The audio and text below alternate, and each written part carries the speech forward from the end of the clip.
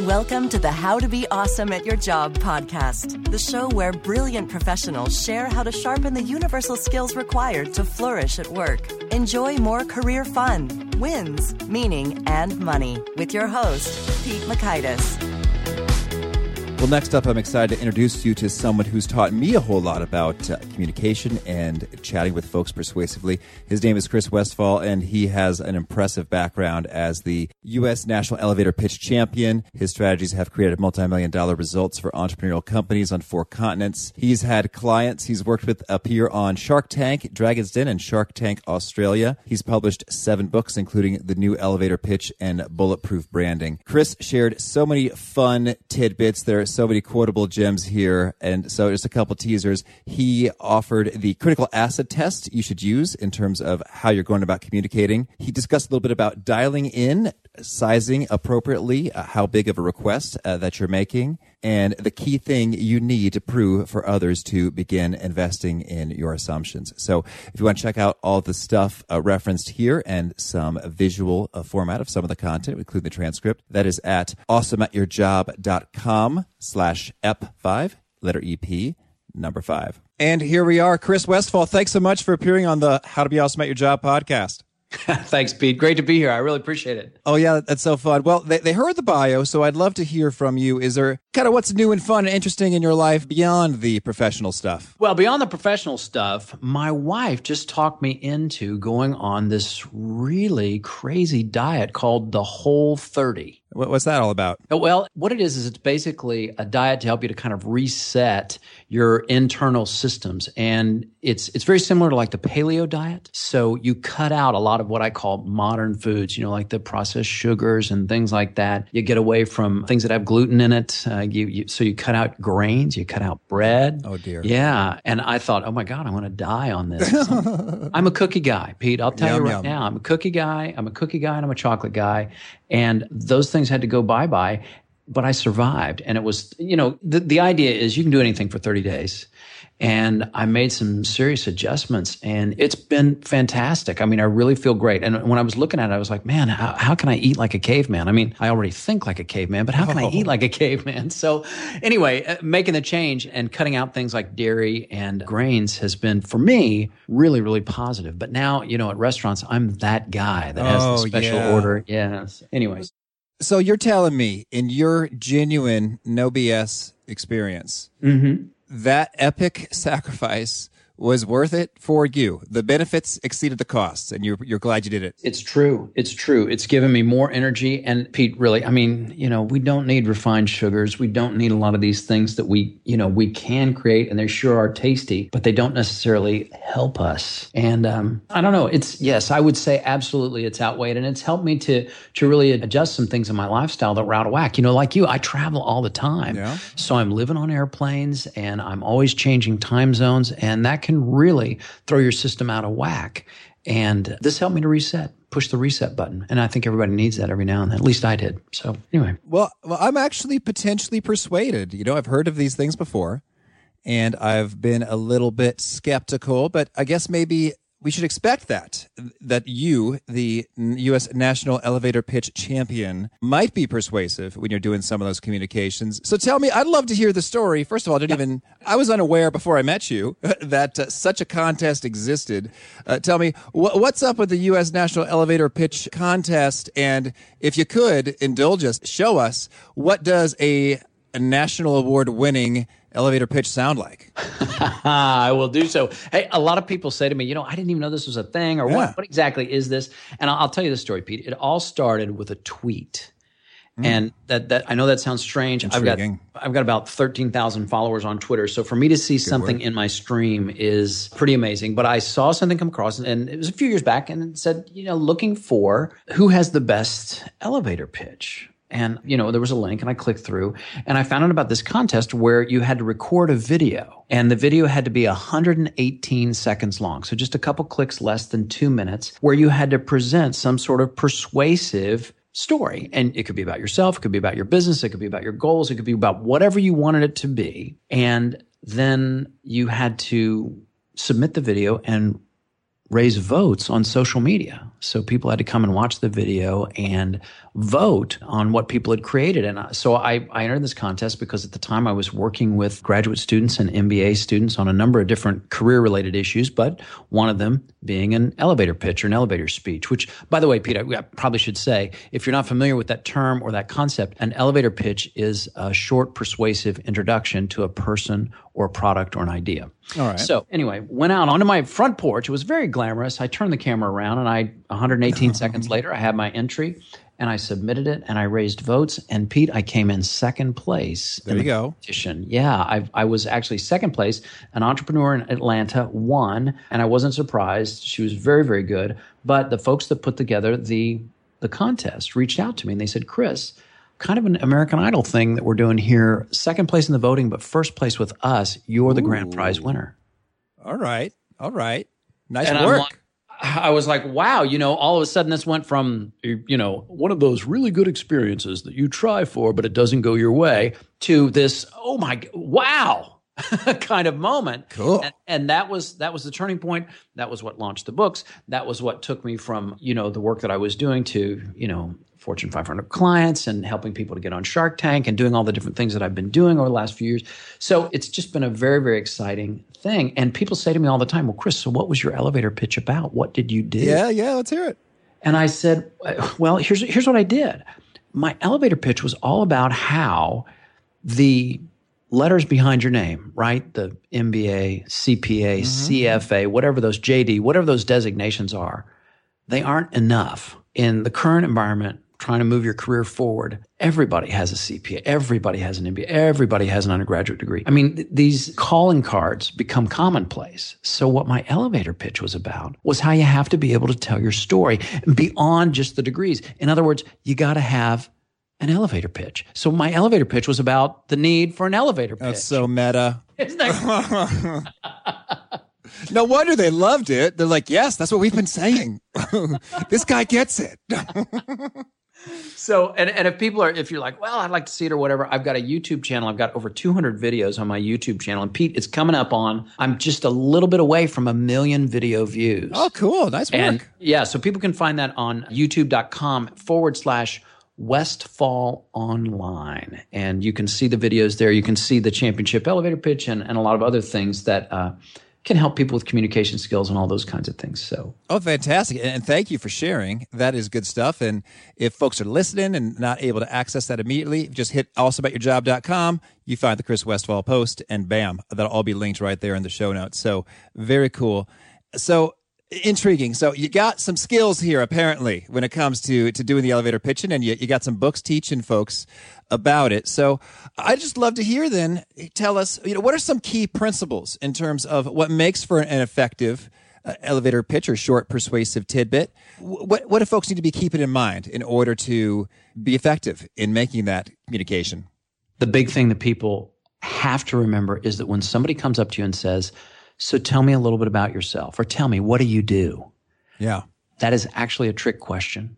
Oh. Because what they really mean is, tell me a little bit about what you might be able to do for me. Okay. You follow me? So and that's not to say that people are selfish, but we all have our own self-interest at heart. And when people are asking about, who you are and what you do, they're really saying, what is it that you could do for me? And if that resonates with you and you agree with that, that means that you have to make a shift when you deliver a pitch, but even really when you deliver a conversation. I mean, because if you want your conversation to be meaningful, you have to start with the person who's most important, which people don't realize. They think, well, that's me. It's myself. No, it's actually the person right in front of you. And what I talk about in the book, and I talk about in my seminars and workshops and also in some of the videos, if you talk in first person, it feels like you're reading from your LinkedIn profile.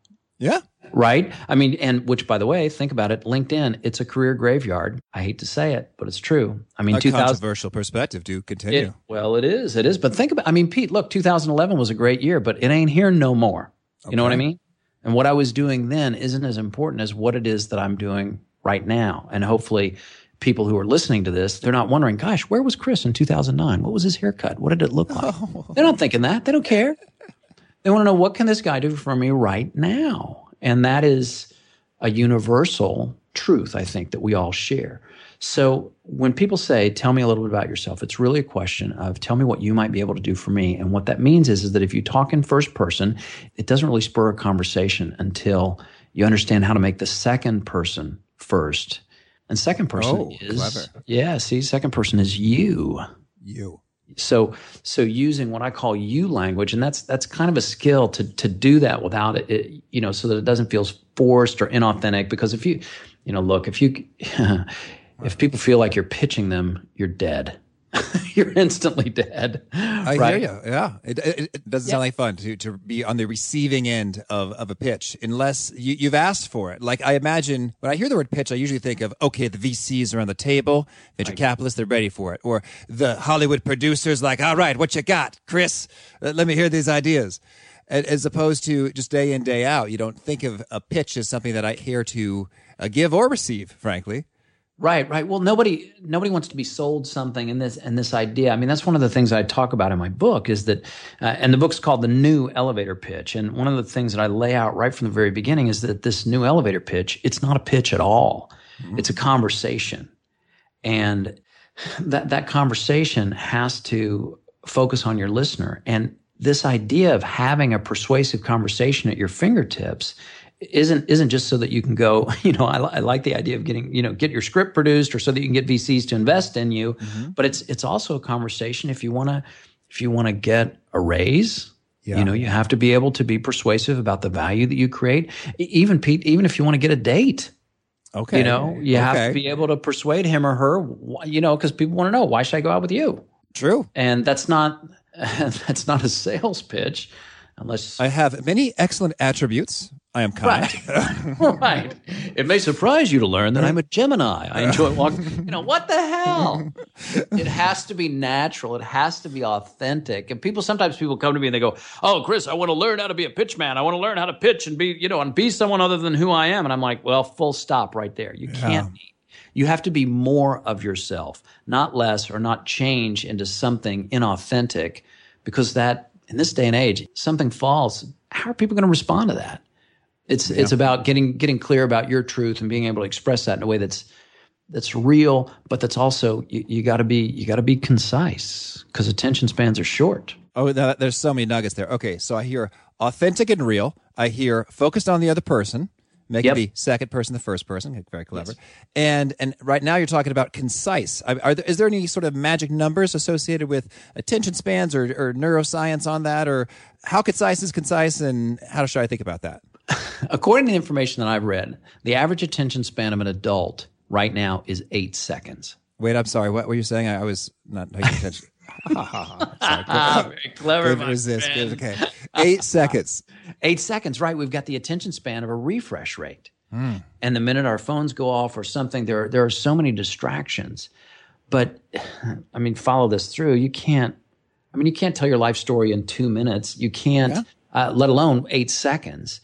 And so people think, oh, well, I only have 8 seconds. So they start talking in these gimmicky little slogans and stuff like that, which that's not the answer either, because gimmicky is gimmicky. And one of the quotes that I love is from a guy named Edward R. Murrow, who's a famous newsman from the 20th century. And he said, our greatest obligation is not to confuse slogans with solutions. And I think that so many times, it's not about whipping out some mission statement that people can believe in. Because if you talk like like you're trying to create a poster that needs an eagle on it, nobody wants to hear that. So, So what's the right amount of time? You really have 8 seconds to grab someone's attention. And Pete, interestingly enough, compare that to the average attention span of a goldfish. All right. Which is 9 seconds. Oh, wow. Yeah. And by the way, I know that that's true because I read it on the internet. Okay. That's bulletproof.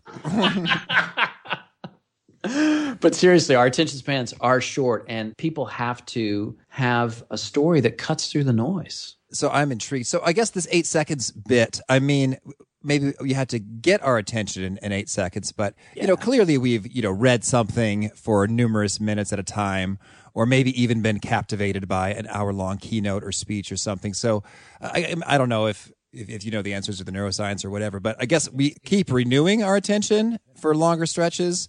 Is that how that works? Or True, and we do renew our attention. And the key, the sort of the yardstick that I use is ask yourself if what it is that you're saying would make someone else say, "Tell me more." Oh, like Grease. Do. Tell me more. Tell me more. I like it. Exactly. You set it to music. That's how you know that you've got a conversation or a hit Broadway show, as the case may be. No, I digress. But yes, that's how you know that you've got a conversation, is that when people say, "Tell me more," they are engaging and re-engaging, because that's what a conversation is. And quite frankly, that's what a partnership is, whether it's business or in your life. It's engaging and re-engaging and maintaining that interest. And the way that you do that is by introducing to people to things that they have not heard before, things that are innovative, that are counterintuitive, that makes people say, "Wow, I never thought about it that way." I mean, because think about it. If you're going to tell me what I already know about accounting or the legal system or about diversity and inclusion at a Fortune 500 company, I mean, if I already know those things, why would I listen? Why would I say, "Tell me more"? Yeah, absolutely. So newness, it's intriguing. And that's kind of what gets me to click headlines on the Facebook newsfeed, like, "Oh, really?" Right. And so many times people don't think about what's intriguing, what's new, what's innovative. They just think about regurgitating what's gone on before. And then all of a sudden it's not a conversation. It feels like a history lesson. It's the exact opposite of what you really want. Oh man, these are so many good little nuggets here. Thank you. So maybe you can walk us through an example here. Like, let's imagine that I'm in a office workplace environment. I need to get someone's help. Someone, I don't work with them directly, but we collaborate, on some things here and there. And this isn't directly in his or her lane of responsibility, so they might not get a whole lot of credit or attention or whatnot. But nonetheless, I need them to help me out. And I'm thinking this might feel like a time in which a pitch, if you will, is appropriate. Like I need to persuasively and succinctly convey a case for, "Hey, help me out with this thing." What are some things to keep in mind in this sort of everyday scenario? Well, first of all, you want to start off by thinking about how it might be in their best interest to help you. All right. And having a reason why is vital. I read a book that I absolutely love, and it's called Start With Why by a guy named Simon Sinek. And those are you know Simon Sinek, right? And if people are listening, they're going, "What did you just say?" The word is Sinek. That's his last name, Simon Sinek. And his book's called Start With Why. And it's all about how people and companies and individuals need to get down to their why. Why do you do what you do? I mean, it's one thing to go to someone and say, "Hey, can you help me with this project? Can you help me with something that's maybe outside of your exact lane of responsibility?" Well, the first question they're going to ask is, "Why?" Right. And the classic answer to the question, "Why?" is because. Oh. So think about persuasive. Well, and it seems so simple, right? We go, "Of course, that's what you say," but so many times we don't necessarily give a reason in a way that's persuasive. And when I say persuasive, I mean simple. The simplest message is the strongest. So all right. You might try something like, let's say that this coworker, let's say his name is Dave. All right.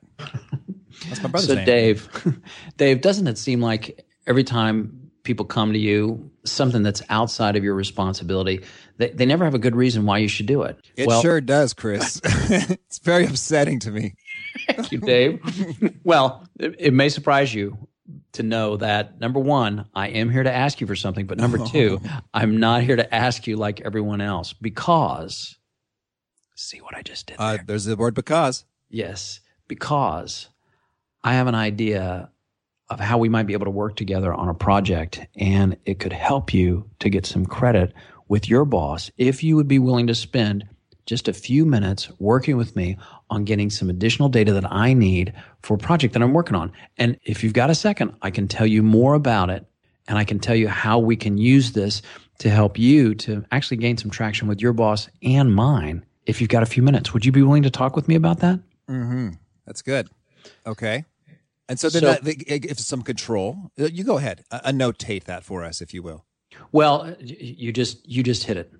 That idea of control, the idea of a locus of control, right? Which is what psychologists say. It simply means you give the person that you're talking to the feeling that they have their hands on the wheel, all right, that they are the one making the decision, and the decision must be in some form or fashion in their best interest, because otherwise, why would they change? And if you go, well, I don't know that I have a real reason why it might be in his or her best interest to work with me on this project, then your homework's not done, and my voodoo, this voodoo will not help you.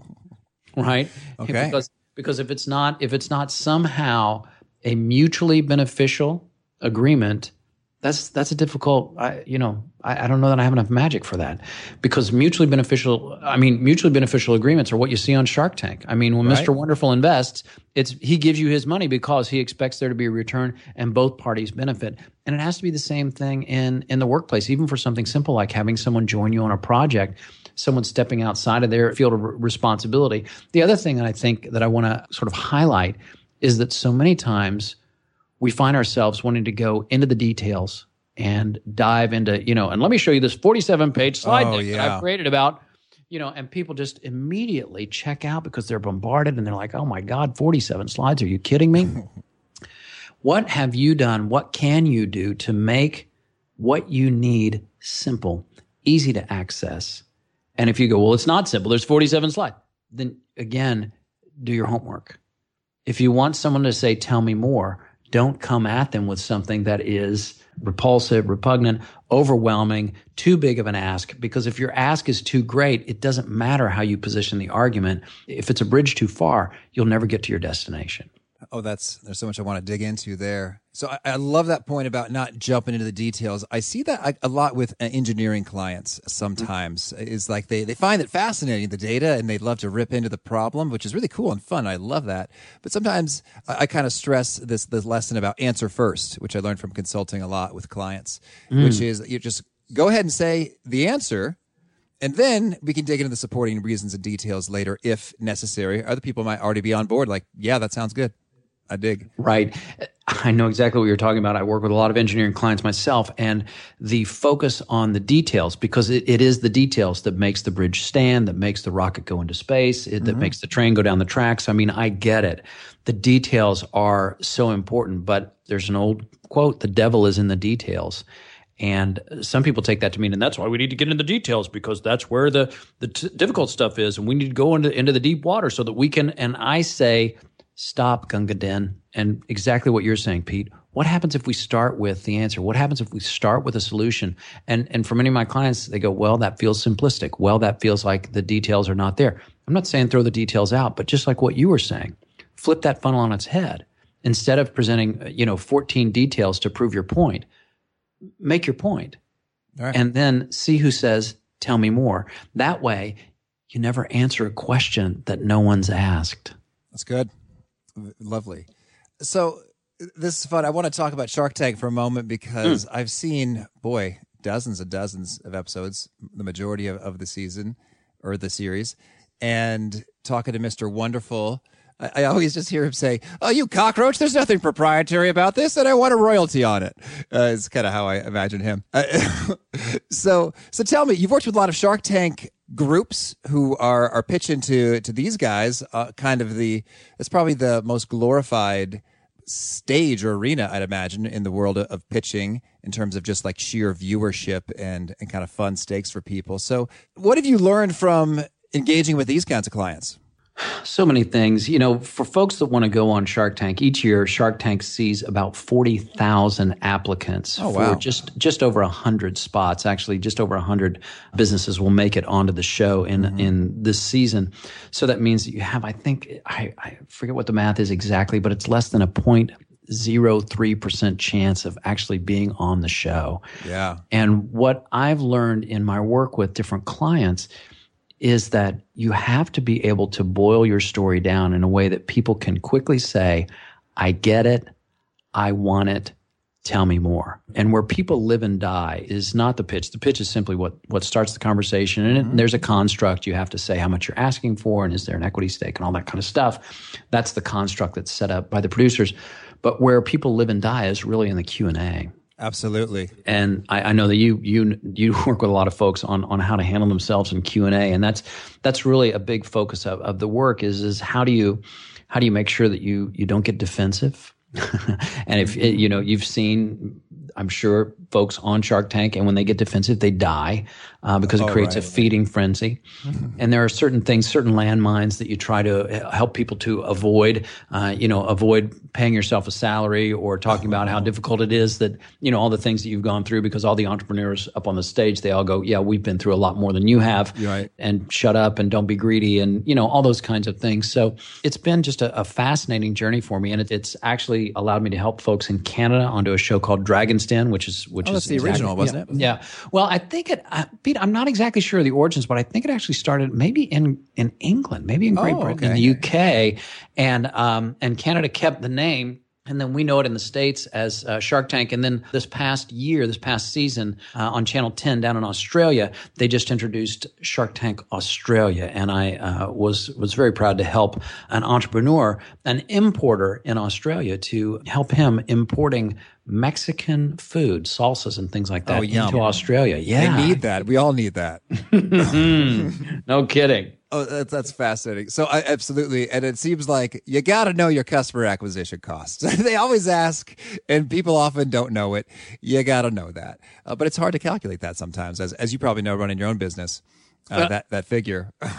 Very true. And the thing is that I don't know that in any investor conversation, what the investors are really looking for when they ask you questions like, what are your acquisition costs? What's your marketing strategy? How much is this distribution expansion going to cost you? And all those kinds of things that people bombard you with. What they're really asking, and this helps people to avoid diving too much into the details, what they're really asking is, what is your thought process? What are your assumptions that form the basis of your answer? And people will invest on your assumptions if you can prove these 4 words, the next 4 words that come out of my mouth, here they are. I've thought this through. Mm-hmm.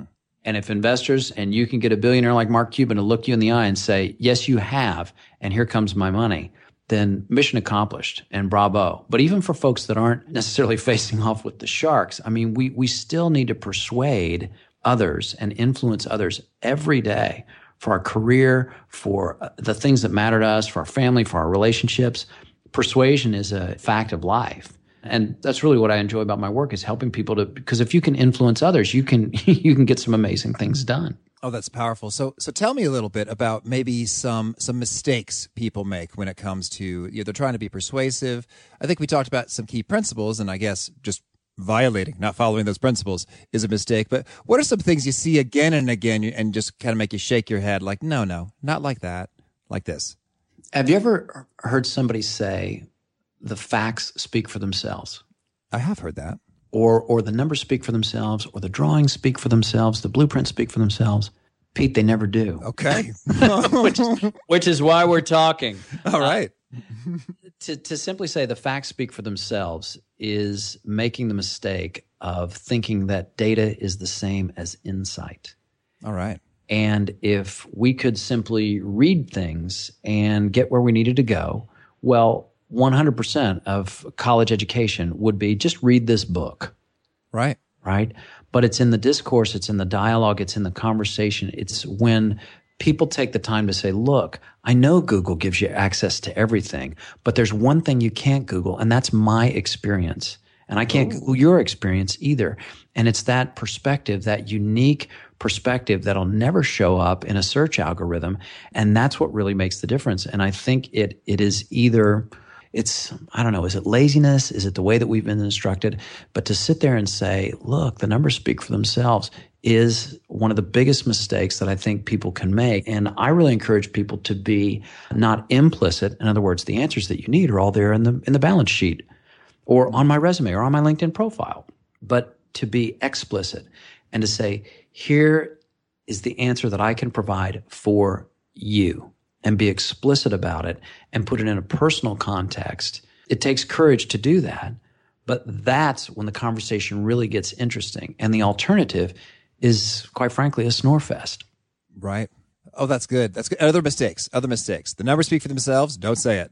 What are some other things people do wrong? I work with a lot of folks that just dive into the details. And they don't understand a key point. And I did this. I did this myself. I was meeting with a client for the very first time, and I meet her, and she goes, Chris, I've heard so many good things about you. Tell me a little bit about yourself.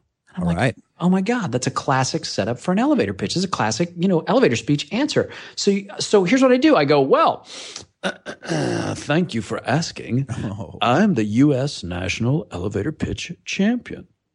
And, I didn't say, ta-da, but it was kind of there subtly. And this woman, bless her heart, she looks at me and she goes, wow, Chris, that is really great. What's an elevator pitch? Oh. And I was like, whoa, exactly. I mean, I'm like, And I don't know if you've ever had that happen to you, where like the thing that you're focused on, the thing that you're proud of, you put that card on the table and people go, I got nothing. Oh, that totally happens to me. Well, I was working at Bain & Company. Yeah. Bain, Mitt Romney, Consulting Magazine's best place to work years in a row. Time Magazine sent the elite to the already elite field of management consultants. Oh, I mean nothing to you. Yeah, I've been there. It's tough. I mean, and especially when our personal stories mean so much to us, but we're busy looking at the world through our own little microscope or porthole, as the case may be, and we don't see the people in front of us. And the thing that people don't realize is that you have to have a context for the conversation. And in fact, context trumps content. It doesn't matter what you've achieved. It doesn't matter what you've accomplished. If you haven't made a connection where your listener, the person right in front of you, and when I say listener, it doesn't necessarily mean someone who you're talking with. It could be someone that's reading your email or receiving your tweet, for heaven's sake. But it's the person that you're trying to reach. If they don't have a context for the conversation, your accomplishments won't matter. And people, like you were saying, Pete, I mean, people may look down their nose at Bain. They may have a negative perception. No. Is that fair? Is that fair? I don't know. I don't think so, but it's our job to make sure that they have the right perspective. And shifting perspectives is really the key to being persuasive. And that starts when you create a context for that conversation. Oh, that's good. Thank you. Well, I would love to chat with you for several hours, but to keep things zippy for everyone else, I want to shift gears into the Fast Faves segment here. All righty.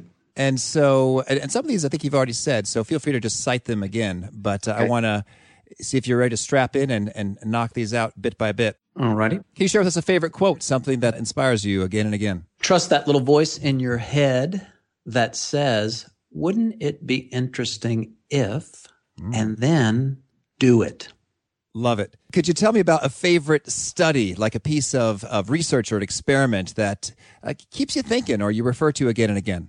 The Helen Langer study. Helen Langer was a researcher at Harvard University, did a study years ago into the nature of agreement and compliance. It's something that I talk about in all my live presentations, and it really shows us how to be persuasive. And anything that talks about the psychology of agreement is always fascinating to me. So the Langer study is something that I reference quite a bit.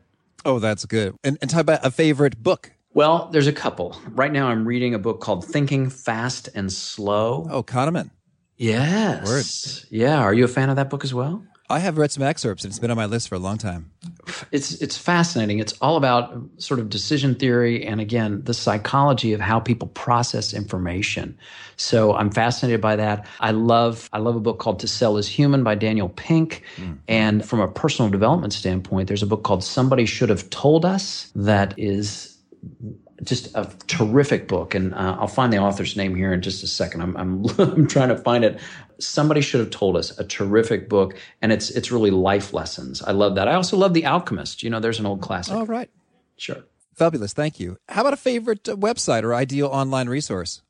Ideal online resource. Let me come back to that one. I mean, the resource that I'm on all the time, Amazon.com, but that's for stuff in the office. Let me come back to that one. Oh, I'll tell you an online resource that I absolutely love and that is vital to my business is a video conferencing service called Zoom. And you can find them at zoom.us. And they are it's a terrific organization. Full disclosure, they are a former client of mine. However, I don't get anything for saying their name. I say their name because I like them. All right. And they really simplify the process of what I do, which is coach folks, conduct webinars all over the world, that kind of thing. And they make it very, very easy to do that kind of stuff. So Zoom.us, check it out. Oh, thank you. How about a favorite habit in terms of a personal practice of yours that's really been helpful? When you speak as much as I do, the thing that I have found is that, and it's a little counterintuitive, it is vital for me to clear my head before I go in and talk to a group, do a coaching session, go and deliver a keynote. And for me, finding ways to just decompress is vital. I'm not a big I meditate guy, but from time to time I try to just get clear and kind of empty out my head a little bit and try to quiet that voice inside my head so that I can share my true voice with others. Mm-hmm. And so that means for me, it's things like working out. It's things like making sure that you get out in nature and just observe beauty and enjoy it, even if it's just something as simple as a sunset or some of the trees around my house where I live, can really make a difference for me. And I hope that doesn't sound too hippie-trippy or bizarre or anything like that, but nature helps me to reset, and I could not do what I do without the ability to actually empty out my head so that I can let some new ideas in. Oh, no, that's not at all trippy. Thank you. How about any favorite tools, whether that's gadgets or software or hardware or thought frameworks you find using again and again? One of the things that I love to use is I have a tripod with a hookup so that I can record videos easily with my iPhone. And that is a tool that I use quite extensively. I also have a lot of video production equipment because producing videos and recording things and sharing them with clients is an important part of my business. So the favorite tools that I have are related to video production.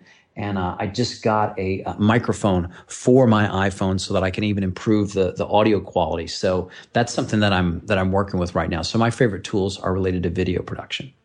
Oh, that's good. I could talk for hours about this, but we'll keep it moving in terms of iPhone recording tools and things. But tell me about maybe a favorite time-saving trick or tactic, something that you've used to free up more time to focus and get creative. On my website, there's an app that I use that's called vCita, and that's V like Victor, CITA. vCita.com. And if you visit my website, which is westfallonline.com, there it is. There's the plug. But westfallonline.com, and you'll see that little app in the lower right-hand corner, and it's a contact app. Because in my business, what I want to do, since I help people with conversations, is create a conversation.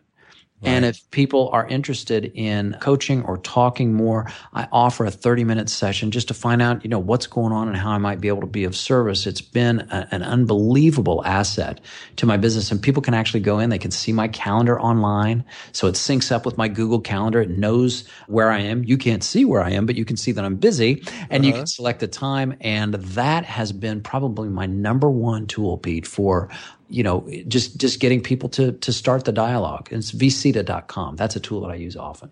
That's how I said, oh, hey, Chris, I haven't talked to you in a while. You're free to talk about doing a podcast? There it is. It worked. Magic happening. It's unbelievable. And people find me from all over the world, from all different, I watched your video, I heard you speak, and it's just fantastic. And I recommend it very highly. Beautiful. How about maybe a favorite truth bomb that when you say it, people tweet it so that you can see the pins click and they start taking notes? What's a real gem that you find really resonates with folks? Success starts with your story. And when you change your story, you can change your results. Not by creating some fiction, but by understanding a story that is more authentic, more compelling, and more persuasive about yourself and about your goals. That's how you move forward in your life. Ooh, thank you. How about a favorite role model, a person that you look up to and take wisdom and inspiration from professionally? Well, I enjoy the writing of Daniel Pink very much. I'm also a fan of Jeffrey Hazlett. Jeffrey Hazlett wrote the foreword to my first book, The New Elevator Pitch. He's got a book out called Think Big, Act Bigger, which is actually something that he said to me in a conversation, sort of a mentoring conversation, and it's really stuck with me, this idea of think big, act bigger, to try to help create new things for yourself. So those are two folks that I really admire. I also admire a guy by the name of Michael Neal, who is a friend of mine. We actually went to college together, and he is an author and a speaker who talks about, it's sort of more in a self-improvement kind of vein, but his latest book is sort of a life management book, and it's called The Inside Out Revolution, and he is someone that I really respect. And his last name is Neil, Neill, Michael Neal. Good friend of mine. Thank you. And how about a favorite way to find you in terms of people want to learn more about you? It sounds like you got a system. Go to your website and go VCita. Or what's the best way to just learn from you, get in touch? Well, Pete, I hope that people will not get in touch with me because I hate people. No, I'm kidding. Best way to find me. I love people and I love working with people. It's my favorite part of the job. I'm just teasing. That was sarcasm font was what that was. But yes, the best way to find me is my website, westfallonline.com. You can also find me via all social media channels. Love to have people connect with me via LinkedIn. LinkedIn's an important platform for me. And also, you can find me on Facebook. You can find me wherever people are online, or at least that's where I try to be. But yeah, that's how people can connect with me. And if you're interested, if you know what Pete and I have been talking about, there's people out there listening and they say, man, I might like to talk to this guy about whatever. Well, westfallonline.com and check out that little contact button in the lower right-hand corner and set up a time for us to talk. I'd be happy to chat with you. Oh, that's great. And a favorite parting thought, challenge, call to action? Keep telling your story. And if there are goals and things that you want for yourself, if you want to validate your investment in your education, if you want to achieve more, be paid more, be recognized for what it is that you are doing and what you're going to do, make sure that you phrase your solution in terms of what you can do for others. And it's that focus on service and serving others that will serve you best. Oh, perfect. Thank you. Well, Chris, this has been so much fun. A real treat in a conversation. We really appreciate it. And have an awesome rest of the day. Thanks, Pete. So great to talk with you. You're one of the good guys. I appreciate you reaching out. Thank you. So great to talk to you. Thanks, Pete. Bye-bye. So that was Chris Westfall. Hope you had a blast listening to him. I sure did. And again, you could check out the goods at awesomeatyourjob.com/EP5 to see all those cool books and other stuff he referenced there. And look forward to catching you next time. Thanks for joining us for today's episode. To get the most out of this conversation, visit awesomeatyourjob.com to find today's show notes, transcript, and infographic summary cheat sheet. For more entertaining professional skill sharpening, be sure to subscribe to catch the next episode of How to Be Awesome at Your Job.